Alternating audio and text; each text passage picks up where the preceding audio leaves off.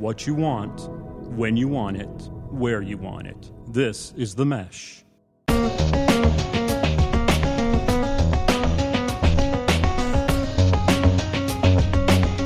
Welcome to the Entrepreneur Exchange on the Mesh Podcast Network, a monthly conversation about startups and small business with ideas, tools, and advice to operate your business more effectively.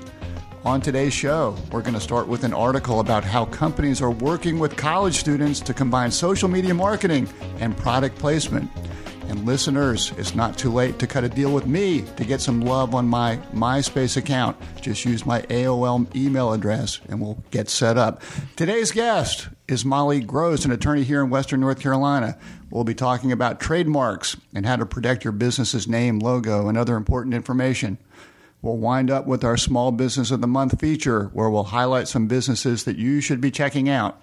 My name is Jeff Newville. I'm your co-host and director of the Small Business Center here at Catawba Valley Community College in Hickory, North Carolina. I'm joined by my co-host, Gary Muller, who is Dean of the School of Business, Industry, and Technology at Catawba Valley Community College. Gary, how you doing today? Jeff, I'm doing great. Had a great pre-meeting, I guess you'd say, talking about our football teams, which is a little worrisome for you and me, but not for our guests. Well, that's true. You know, and the University of North Carolina is anxiously awaiting basketball season, and Wake Forest is enjoying a soccer team that's very, very good. Soccer we don't talk team. About football. And our guest Molly went to Appalachian State, and they were nationally ranked for the first time this year, and then they lost. So that's probably because win some, you lose some. Coming to be with us. Okay. Anyway, but. And it's almost Halloween? Yes, I'm excited about that. Are you dressing up this year? No, just the way I dress scares a lot of people. Okay. Well, anyway. Gary, I sent you an article. I know you are, by the way. You always dress like that. Gary, I sent you an article this week that we were going to chat a little bit about. And it's an article that was in the New York Times in August by Claire Ballantyne, where she was talking about how there are companies out there enlisting college students to promote their products and on their social media, and how it's also sort of an opportunity for college students. And just thought it was interesting that since you and I work at a college, yes, and we also we also talk about business stuff, so I thought it would be an interesting article. I think it was great. I heard a little bit about it, but I really started getting more and more interested for my kids that are in college right now. Because you want them to be social media influencers and get lots of money? Some money. You can get some money there? So yeah, I was really excited about it. I'm planning to send it this afternoon. So I mean, I remember, back in the day when people spent money promoting their products in movies and on television shows, and now companies are trying to identify influencers who I guess have a big following on various social media things, and a lot of it is Instagram, but also Twitter and Facebook, but Instagram seems to be a big one. And they talked about apparel products, energy drinks, different ways that you might be doing that. Don't know if anyone is out there trying to come up with ways to market their products, but and I know you interact with a lot of the students, with the co-eds and whatnot, so you probably are always checking out their social media, right? I interact with them a lot, and I talk to them a lot. Now, I don't know much about social media, but I was excited. And I know my kids do a lot of social media, so I really was interested in it. And I will send it to them this afternoon. I'm just tongue-in-cheek comment. I'm going to send it to they could use a little bit extra money. Maybe they can advertise many of these products. So do you think it's effective advertising? Do you think it's deceptive advertising? Do you think it's the fake news? It could be. All the above? All the above, yeah, that's what I was thinking. I think it is effective, but I didn't read. I think in the very first one that one of the people that was one of the influencers didn't use the product. Did I read that? It's certainly possible. I don't know. I mean, do you think that would be fake? A little bit of fake news. Do you think all the celebrities use the products that they promote? I think they do after they've been paid. Probably. All right. It also talks about FTC guidelines in that if people are using their social media accounts to advertise products, they are supposed to disclose on their accounts the brands they represent, and the students are supposed to, but it doesn't sound like they always do, use the company name and maybe put a hashtag that is sponsored by a certain company, but something, if you're a student out there listening, that's something that you just want to be sensitive to because you don't really want to get in trouble with the FTC, the Federal Trade Commission. If they get involved in it, they need to make sure they know the basic rules that they need to abide by. But I really think it's something that, obviously, there are tons of college kids that are taking advantage of it. Well, and I get the sense that it's a fairly inexpensive way to promote your products. I mean, we always talk about making sure that you identify who you're trying to reach. And, it sounds like if you're trying to reach me or you, putting it on college kids' Instagram accounts is probably not the best way to do it. Probably not going to work. But if you're trying to reach other college kids, and that's your target customer, if you can find those influencers and get them to use their product, and maybe give them some energy drinks as opposed to give them money, or maybe give them a little bit of money. Some of the people are getting products in lieu of money. So I think that makes sense. Just another marketing idea for our listeners to be considering. Well, and also the fact that things are changing, that every company needs to be looking at what's going on now. You can't do what you did 5 years ago or 10 years ago, and really not even a year ago. You got to figure out what's the newest, hottest thing we can do. Did you have a MySpace account? No, I didn't. Okay, well, do you still have your? You'll have to go look. Yeah, I have to go look. Check out my AOL account as well. Let's move on. Okay. All right. Let's introduce our guest today. Our guest is Molly Gross. Molly, how are you doing? I'm great. Thank you for having me. It's a pleasure to have you. Molly is an associate with Patrick Harper & Dixon, a law firm here in Hickory, North Carolina. She's a native of Charlotte. She attended Appalachian State University, and we're sorry that Appalachian State lost a football game this week. They don't lose many football games. We do not lose often. It's not common for us. It's kind of an unusual feeling. Well, and is this your first podcast as well? This is my first podcast. All right, yes, avid listener, but my first appearance. Oh, good answer. Yeah. Okay. And attended law school at the University of North Carolina in Chapel Hill. Yes, so I'm used to winning in both basketball and football. Not in football in Chapel Hill, but in Appalachian State. All right. I like to pick the winners. There you go. As long as you avoid Duke, you're okay here. Always. Okay. Always. I was raised a Duke fan, but quickly changed my ways. Okay, that's great. Good pivot. You've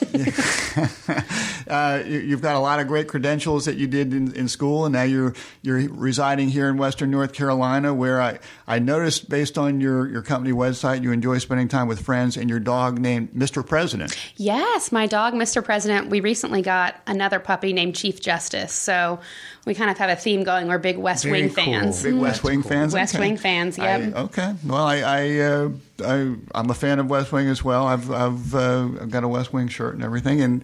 And the next time we speak to our listeners, we'll be through midterm elections, and we'll break that down for our listeners. I'm sure they'll be fascinated to get our take on that. But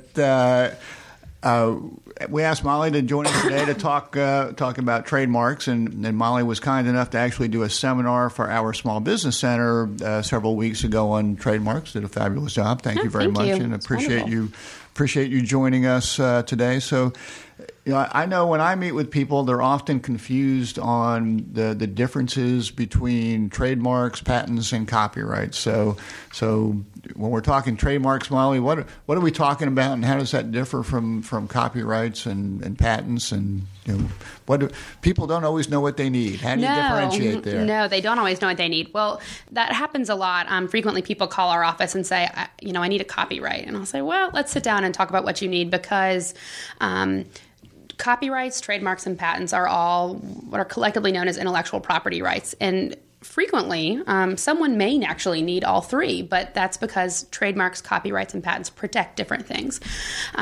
Trademarks specifically protect brands for goods and services. So kind of what lawyers would call what are things that are source identifying. Brands are the things that identify the source of your goods to consumers.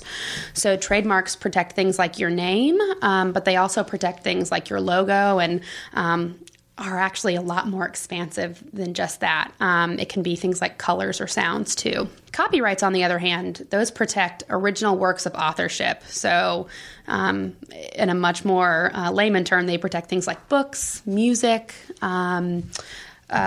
movies. They even protect things like commercials or jingles that you may hear in an advertisement. But it protects the kind of creative side of an authorship.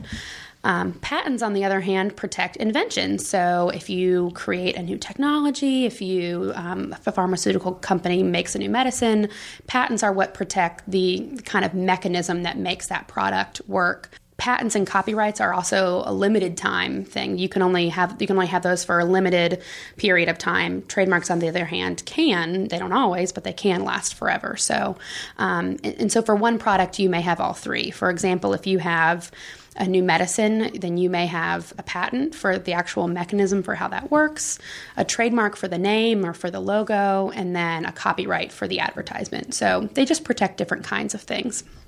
And I would assume from a legal perspective, there are lawyers that specialize in certain areas, and yes. that not any general lawyer is going to be a patent attorney. That's sort of an area of specialty. Yes, actually, this is an unusual fact about the law, but patent attorneys, you have to have a specific degree and pass a separate bar exam. So, oh, really? If I did you not are, know that. Yes, and it's the one area of law that you actually cannot do if you have not passed that separate bar exam. So patent lawyers must have a degree in basically a STEM background: science, technology, engineering, mathematics, something like that, because it's hyper-technical. Not us.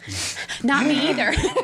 Not me either. But that's also why they get paid the big bucks. Mm-hmm. So yeah. Mm-hmm. So, but you work with trademarks and copyrights, and yes. We're going to talk mostly about trademarks. But from a copyright perspective, that's written words, just out of curiosity, is there a special process that you go through there? Or if it seems like I've heard if I write something and I've already copywritten it. That's exactly right. So that's how trademarks work too. As soon as if I'm a songwriter and if I quickly jot out this song, technically speaking, that copyright already exists. Same thing for a trademark. As soon as I start selling a good or a service, the trademark exists organically.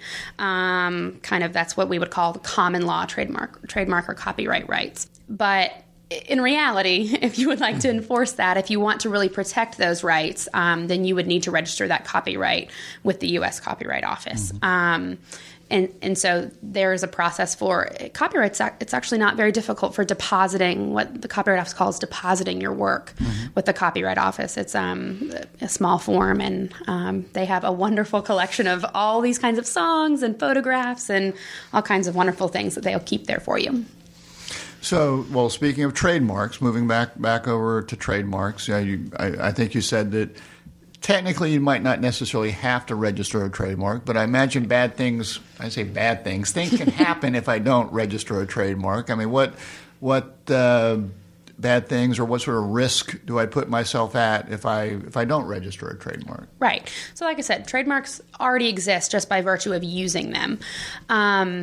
That being said, risk is your real concern. So, number one, registering a trademark is a great way to put the world on notice that you're using that mark. Trademarks, by registering them, give, especially a federal registration. There's a difference between a state registration and federal registration, and we can talk about that later. But depending on how you register it, it puts not just that area on notice that you are the legal owner. It creates a presumption that you own that mark. So if someone tries to come back later and say, I didn't know that you're in a small town and you're doing this very locally. Well, it doesn't matter if I'm doing it locally and you're doing it in 4 states. If I was there first and I registered it, there's a legal presumption that I'm the owner and that I have the exclusive right to use it. So that's one of the reasons why it's a good idea to register it. Is there talking about different companies in different states, is there anything where somebody could have a logo or trademark for different industries? Right, yes. So that they're not competing. Yeah, and the United States Patent and Trademark Office, or as lawyers may call it, the PTO or the USPTO, has their system for determining what areas overlap enough that you can't do it. So if I'm registering a mark for computers, then they would say, great, no one else can have that mark in computers. But they may also say you can't have it for mobile apps, because that's a little similar. It's not quite the same, but it's similar. But if I was selling food, they would say, okay, those are not similar enough where anyone would be confused. So if I'm doing Apple Records, someone else might do Apple Computers. Right. And some brands are so big, initially they're not, but they're so big that that you can't really get anything in the same space. Like Coca-Cola. It doesn't matter that they make soda. They also sponsor NASCAR teams, and they make T-shirts, and they do all kinds of things. So I still can't register Coca-Cola for T-shirts, even though that's really not the core of their brand. Some are so big that you can't, but for something much smaller, you could use the exact same name, and they would say that was they may say that's okay. So if I wanted to open up my Walmart plumbing business, someone might have a problem with that? I think that someone may. Okay. I can't identify who that may be, but good to know. Good to you know. Also mentioned colors, because when I was in the textile business working at college, we got in a lawsuit with one of our competitors because they had and wanted to tie up the color green. It was a funky shade green, and we had a green color that was not exactly the same, but it was similar, and we got into a knockdown, drag-out fight, and I said, I can't believe that we're fighting over a color. But you mentioned that in your intro. Yes, you can. You can certainly trademark colors. So it happens a lot in the college context. Things like that burnt orange for University of Texas. That's kind of a Carolina blue. Carolina blue. I mean, certainly I would argue that is very specific to the University of North Carolina. But another really famous example is Tiffany blue. So what companies, I want to say frequently do, but if a color that you use is so synonymous with your brand, really is how a customer may identify you, then a company can register that Pantone color. So it's very specific. It gets hyper technical with what colors are going in, what hues are going in to make that color, but you can register that Pantone color. And basically that means that if I'm a jewelry maker, I can't put Tiffany blue on a box. Even if I put Molly's jewelry on it, it doesn't matter. If a customer sees a jewelry box and it's that Tiffany blue, they're automatically going to think that it's Tiffany. Right. So you can it makes sense. Yes, it does make sense, because when you think about that, I mean, another example is UPS Brown. If I saw a package delivery service in a brown uniform or a brown truck, I think it's UPS. Yep. It doesn't matter if they put a different name on the side. In my head, I think that even if I know, okay, maybe they're not the exact same, I think maybe they're related, it creates a connection that is false. Yep. But some of my other favorite examples are, one is colors, but the other is sounds. And when I did the seminar at the Small Business Center, I had some examples there that I think are really fun. But one of my favorites is the Pillsbury Doughboy noise. You know, when they poke his belly and he goes, I won't do the laugh because I could poke Gary's belly. Yeah, if you could, that would be great. No, see if he does it. But you hear that little laugh and you know automatically that is Pillsbury. If you're in the other room, you know what's coming on. One of the other ones I used was Law and Order. If you hear that dun dun dun dun dun, if you're in another room, you know someone else in your house is watching Law and Order. The one that I like that you said was Darth Vader's heavy breathing. Right. Yeah. I mean, if another galactic style, media came out and started using that heavy breathing, Star Wars has trademarked that, and that would be a big no-no because you think that that's Darth Vader. You know that's Star Wars. So in sports, so college fight songs, can they be? That I think when I hear Notre Dame or I hear Carolinas, I recognize them. I think it's definitely possible. I don't. Now, of course, they're not too worried about that. Yeah, no, I don't know that they're not too worried about it. I think certainly, it would definitely be copyrighted because it's an original work of authorship. It may expire after a period of time, and there are certain ones that would be so synonymous. I don't know of an example that is registered, but maybe a listener will chime in and say, "I can't believe you don't know that this song is," and I'm sure that there is one. I just don't know one off the top of my head. Well, you're talking about various areas when someone comes to you and is talking about trademarking something, and I guess one of the things that you must be thinking about is whether it's eligible to be trademarked. So if it's a name or something how do you determine if it's something's even eligible to be trademarked? What's your thought process there? So there are some baseline rules right off the bat. Someone doesn't even need to, I don't even need to do a search for some things to tell if something is registrable or not. Certain things are just not, you're not able to do them. So something that's really generic for the same term. So I like to say if I am Apple Computers, my name is Apple, and I sell computers, that's okay. Because selling an Apple, when you think Apple, if they're selling a computer, they're totally unrelated. Trademark law would call that arbitrary. But if you are selling apples, someone else needs the word Apple.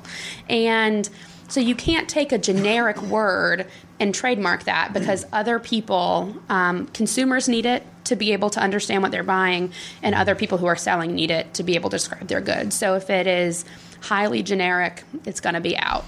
There are some other interesting rules about registering your own last name. So people who own family businesses sometimes come in, and we have to deal with that because generally a surname on its own, even with another generic word, is going to be a problem. But then there's the other issue of whether or not someone already has it. And so that goes to doing a trademark clearance search and figuring out, is someone else using this name already? Some of those are, sometimes you can tell right off the bat. Someone comes in and you think, yeah, no way, someone else has got to have that.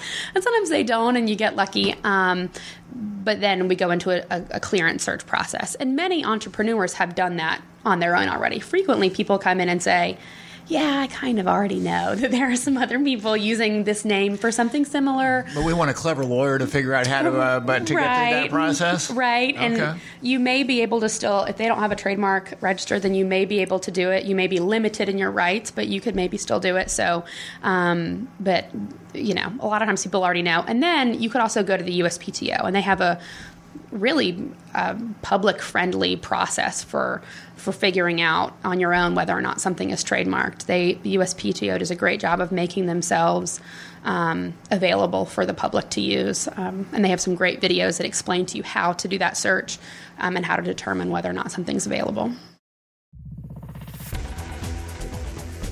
We'll get back to your show in a moment. Just a reminder, you're listening to The Mesh, an online media network of shows and programs ranging from business to arts, sports to entertainment, music to community. All programs are available on the website as well as through iTunes and YouTube. Find out more at themesh.tv and give us feedback on what you like. And now, as promised, back to your show. And I remember when you conducted your seminar, I think you went online and sort of walked people through that process a little bit. And easy for you. You've done it many a time, right. I suspect. I mean, for someone doing it the first time, they might benefit from someone who has done it before and gone through the experience, because there's some searching techniques that it look like you know, as someone that does this on a regular basis, we're pretty familiar with. So it's out there, you know, but you have to play around with it a little bit. Definitely. Once you determine something can be trademarked, what's, you know, and you know, we're only going to get so in depth, but just in terms of a process for securing a trademark and what does it cost people to do that? You know, what's the basic process that they'll go through to actually secure and get their trademark? So if you're registering with the United States Patent and Trademark Office, the process is all online. You can do it by paper if you so choose. It'll cost you about $150 extra, so we encourage you to do it online. But it's pretty simple. You put in your information about who owns the business. If you have a doing business as name, you add that. And then you will upload, if it's a logo you're registering, you'll upload that image file. If it's a name, then you just type it in, and you will select what kind of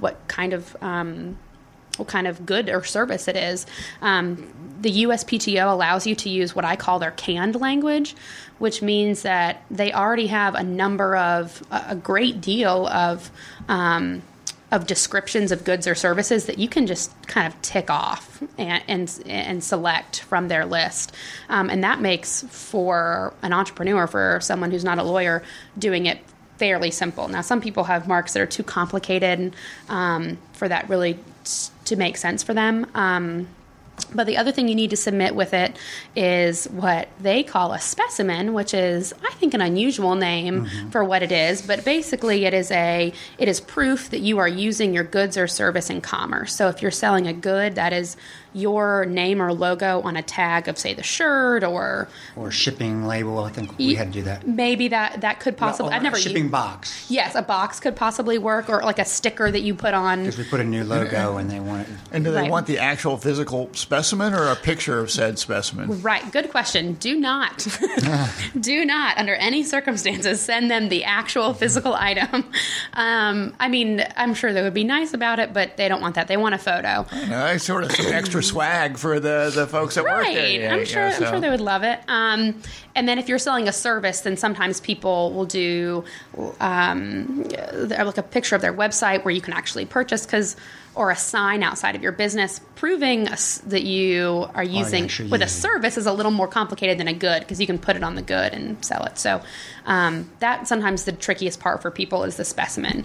And then if you're using their canned language, it's $225. If you want to put in your own language, that's how I do it. But, I'm a lawyer, so I sometimes have very specific things I want to include.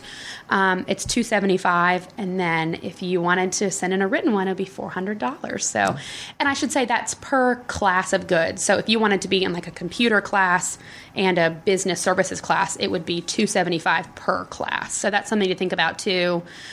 Oftentimes when I work with entrepreneurs or small businesses, we talk about what's the core of your business, because those can add up. And so you need to decide, okay, what's really the most important? Oftentimes that's the name or the logo with the name or something like that, rather than sometimes small businesses don't really need to skip ahead to colors. Perhaps we need to just focus on the core, because that can be quite expensive over time.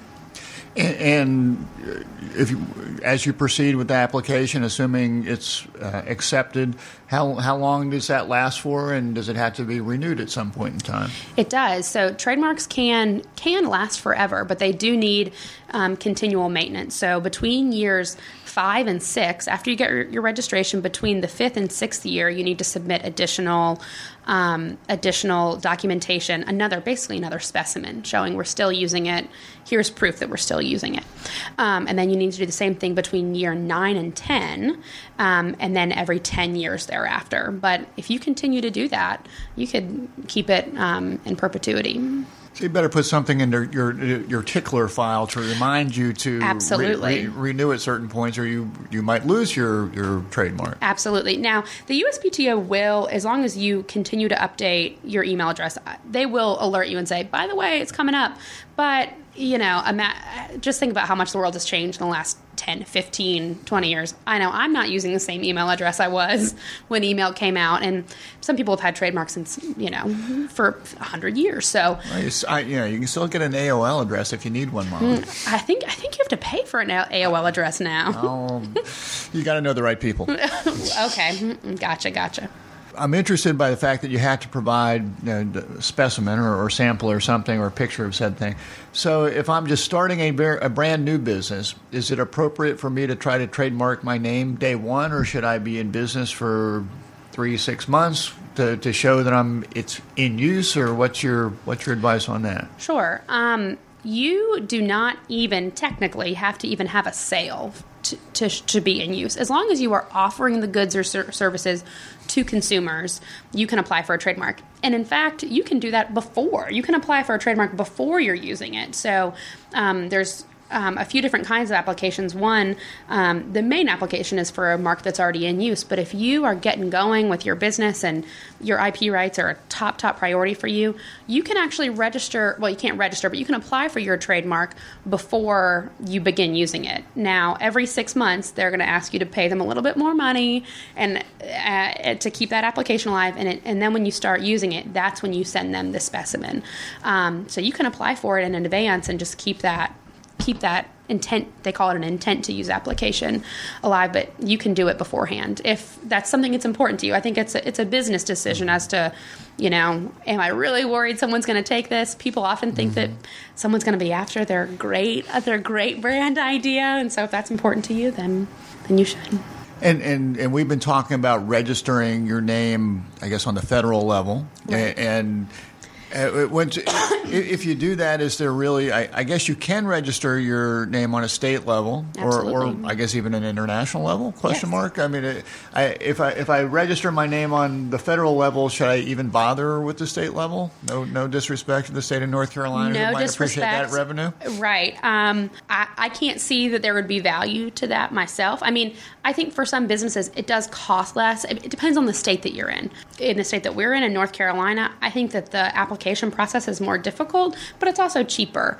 State registrations were very popular for a long time because a lot of small businesses only existed in their state.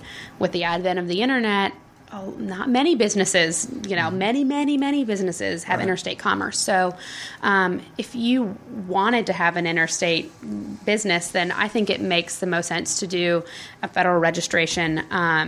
But if you think that you will only be in North Carolina and your competitors will only ever be in North Carolina, then, there are some businesses that are like that. But certainly the rights that you get for a federal registration are so much more than you would get for a state registration that I wouldn't myself. You saw my eyes light up and my mouth open about international, because the company I was with before we started going into Europe, which wasn't as big of a problem getting registered, but when we went into China and Asia, it was a significant problem.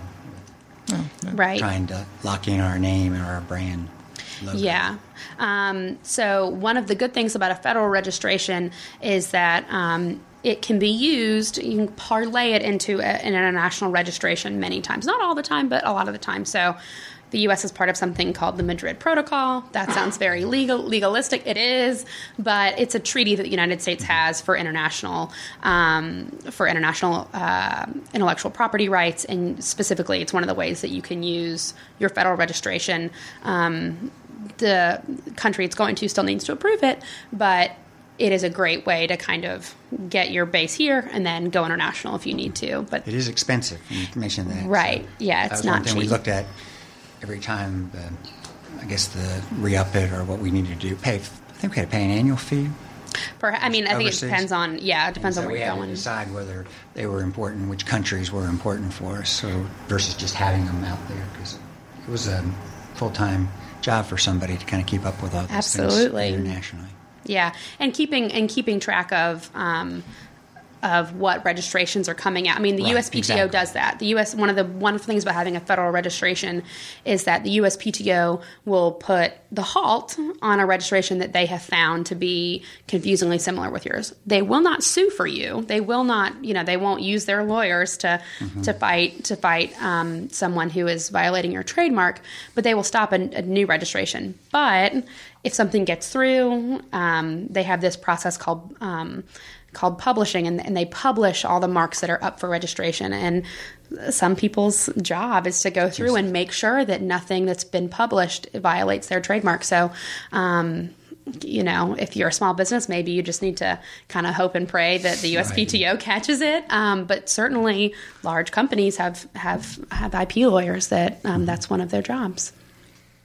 And if I think someone is infringing on my name, let's assume it's more of a domestic issue as opposed to an international issue. But if I've trademarked my name and I think someone's infringing upon it, what can I do? What should I do? That is an important question, because getting a trademark is one thing. If you want to keep a trademark and you know that someone is infringing on your trademark rights, you have to do something about it. There's really you cannot allow someone else to continue using your mark. And so sometimes the best thing to do is call a lawyer. You don't have to do that, but lawyers often start with a cease and desist letter. That's just like reckless self-promotion there, Molly. Come on. Yeah, I know. I can't believe that I would say that. All right. But, people can write their own cease and desist letters, certainly. Sometimes they just get more scared when it comes on a lawyer's letterhead. So, but you need to make them aware and ask them to stop. If they don't, then you're going to need to end up filing a lawsuit, in which case I don't want to promote lawyers again, but if you're filing a lawsuit, it would just be maybe a good idea just talk to a lawyer. Actually, from your Entrepreneur Exchange business advisors in that situation, I think we would also advise you to secure a lawyer. I think that that's a good idea. So that's definitely one of the things you need to do is you have to enforce those trademark rights if someone is infringing. And what sort of risk do I put myself in if I'm infringing on someone else's trademark? If I start my Walmart plumbing business next week, which I might do. I've been talking about that for some time. I've heard you. Right. Well, if you do start your Walmart plumbing business, you should know that you may be the subject of some upcoming litigation, particularly from one company I can think of. And particularly if someone has a federal registration, sometimes state laws also allow for statutory damages or attorney's fees. But at the federal level, the statutory damages can get really high, up to hundreds of thousands of dollars per infringement, plus attorney's fees for IP lawyers, not cheap. And then on top of that, something that lawyers call treble damages, which is a fancy way of saying triple damages. So whatever the amount is in the hundreds of thousands of dollars, triple it, So that's if someone has a federal registration. So I think if you found yourself in a situation where you think, I'm not sure, I think I could be infringing this, find out if you really are infringing it. I mean, certainly people put a lot of money into their brand, and so you don't want to switch it without knowing that you really need to. But you could be, if you are, then you could be forced to disgorge all of your profits. And certainly if you're running a business, that's not ideal, having to disgorge your profits. I might go with It just sounds bad. I might go with the Kmart plumbing service. I think they got other issues to worry about at this point. They're fighting it on many fronts. Just see what happens. Yeah, I'm not sure they would care at this point in time. I don't know. Molly, you've been very, very helpful, and I have a new special feature that we're going to do today. You're the first person we're doing this with. This is exciting. We're going to have a lightning round of questions. Oh, great! Wow. So I love it. This is for Molly. So Molly, first question: who's your favorite football team? My favorite football team. Well, what level are we talking about? Carolina Panthers. You just an answer, Molly. It's a lightning round. Carolina Panthers, University of Tennessee. Okay, so that's Appalachian enough. State. I get 3. All right. Who is your favorite legal hero? I feel like this is a really cliche answer. She's very popular right now, but Ruth Bader Ginsburg is. That's a good she's answer. A classic. Your dog, Mr. President's favorite snack? Peanut butter. Peanut butter. Okay. Related question: is a hot dog a sandwich? Oh no! Well, open face. Open face. Okay. What are you dressing up as this Halloween? Oh, a disgruntled lawyer. Okay.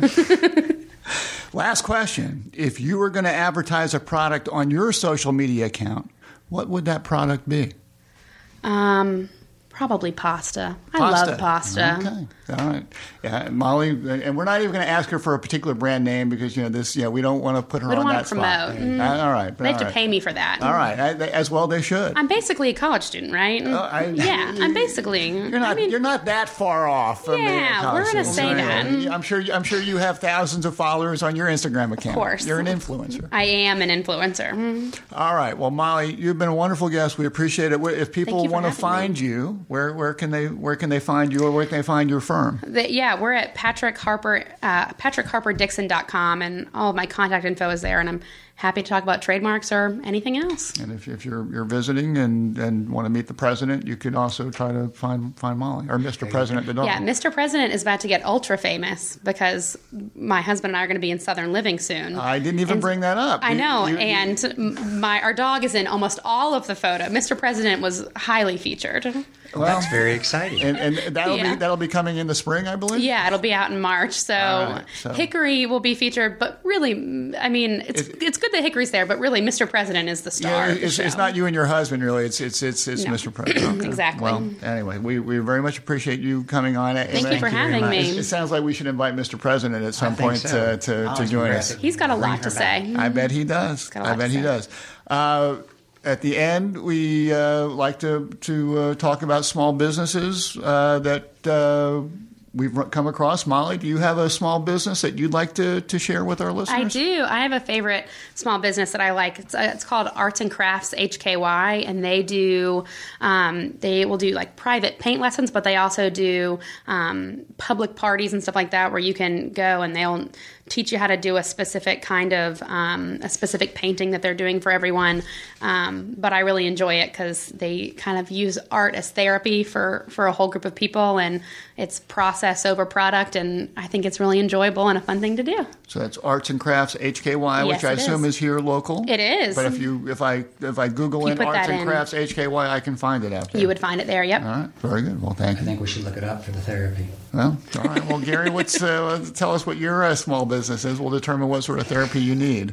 Well, my small business of the month puts back in line with my interest of always trying to highlight food or animals when I'm spotlighting. It's our very own alumnus at CVCC, Megan Johnson. She's opening her own bakery this week in Viewmont. She's a graduate of Challenger and CVCC. She spent 2 years at Appalachian State studying food science and dietetics. That's when she discovered her passion for baking in a baking class. She transferred to Johnson & Wales, which makes sense, in Charlotte, finished in a blazing 1 year by taking extra classes and graduating just past December. Long story short, things fell in place for her. She's now in the former Cornerstone Bakery in Hickory, which may be hard for people to find that are listening to us in California and New York, but we all know where that is. She's ingeniously partnered with Morganton's based Dapper Donut to occupy the front retail space, and she's using the back space for a commercial kitchen for her pastry business. It's really exciting for us to see our own students take a big step and be successful. So we're going to go see how she's doing this weekend. Oh, very good. Very good. Good to hear. Well, my small business of the month is a company I get a email about from a North Carolina business publication, and they were highlighting a business that I thought was interesting. It's called No Evil Foods, which is a Asheville-based area company that has started making plant-based meats with quirky names such as Comrade Cluck, the No Chicken, and they're working out of a shared kitchen at AB Tech Community College in Candler, North Carolina. They started in 2014. They've had revenue growth of 100% per year. They're in the process of expanding to a larger space in Weaverville, North Carolina. And just as a little background, and this is new to me as well, and that I'm, I sort of enjoy the meat here, and that's sort of where I get my protein, but I respect other options out there. Plant meat is just what it sounds like. It's a meat made from plants. It's 100% plant protein that has the taste and texture of meat. Their meats are, meats are 100% plant-based, non-GMO. They harness the protein from beans, wheat berries, and yeast, and use organic herbs and spices to create their flavors. And they do it with very super simple ingredients.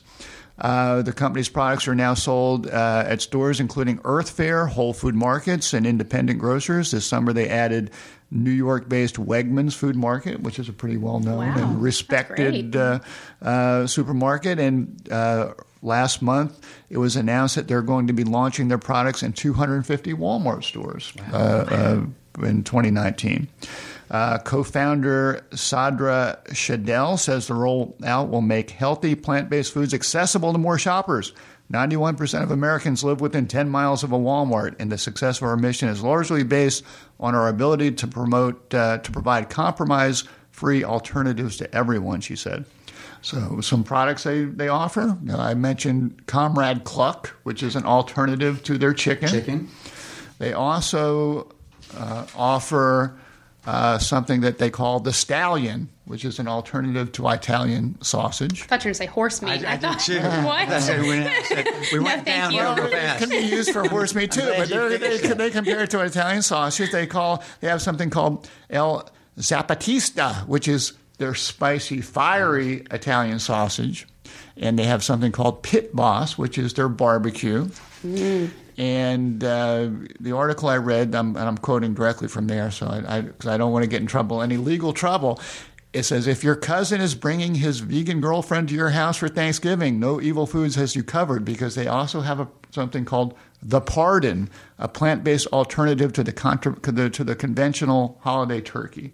So you can get The Pardon. That's clever. So you can visit their website, get more information at www.noevilfoods.com. So, Mr. President can't wait to try it. So Joe Bob says check it out. You should be checking that out.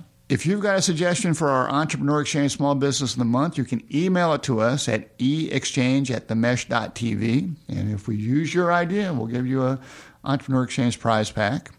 We want to thank Molly Gross for joining us today. Molly, thank you so much. You've been a great sport and very informative as well. And as Molly said, you can find her and her firm at www.patrickharperdixon.com. We want to thank the Mesh Podcast Network. You can download us at themesh.tv or subscribe at the iTunes Store. And you should also check out all the other cool podcasts that the Mesh offers. They got a lot of them out there. So fantastic. We hope everyone has a good fall. We will look forward to talking to you guys in about a month. Take care. Yep. Thank you.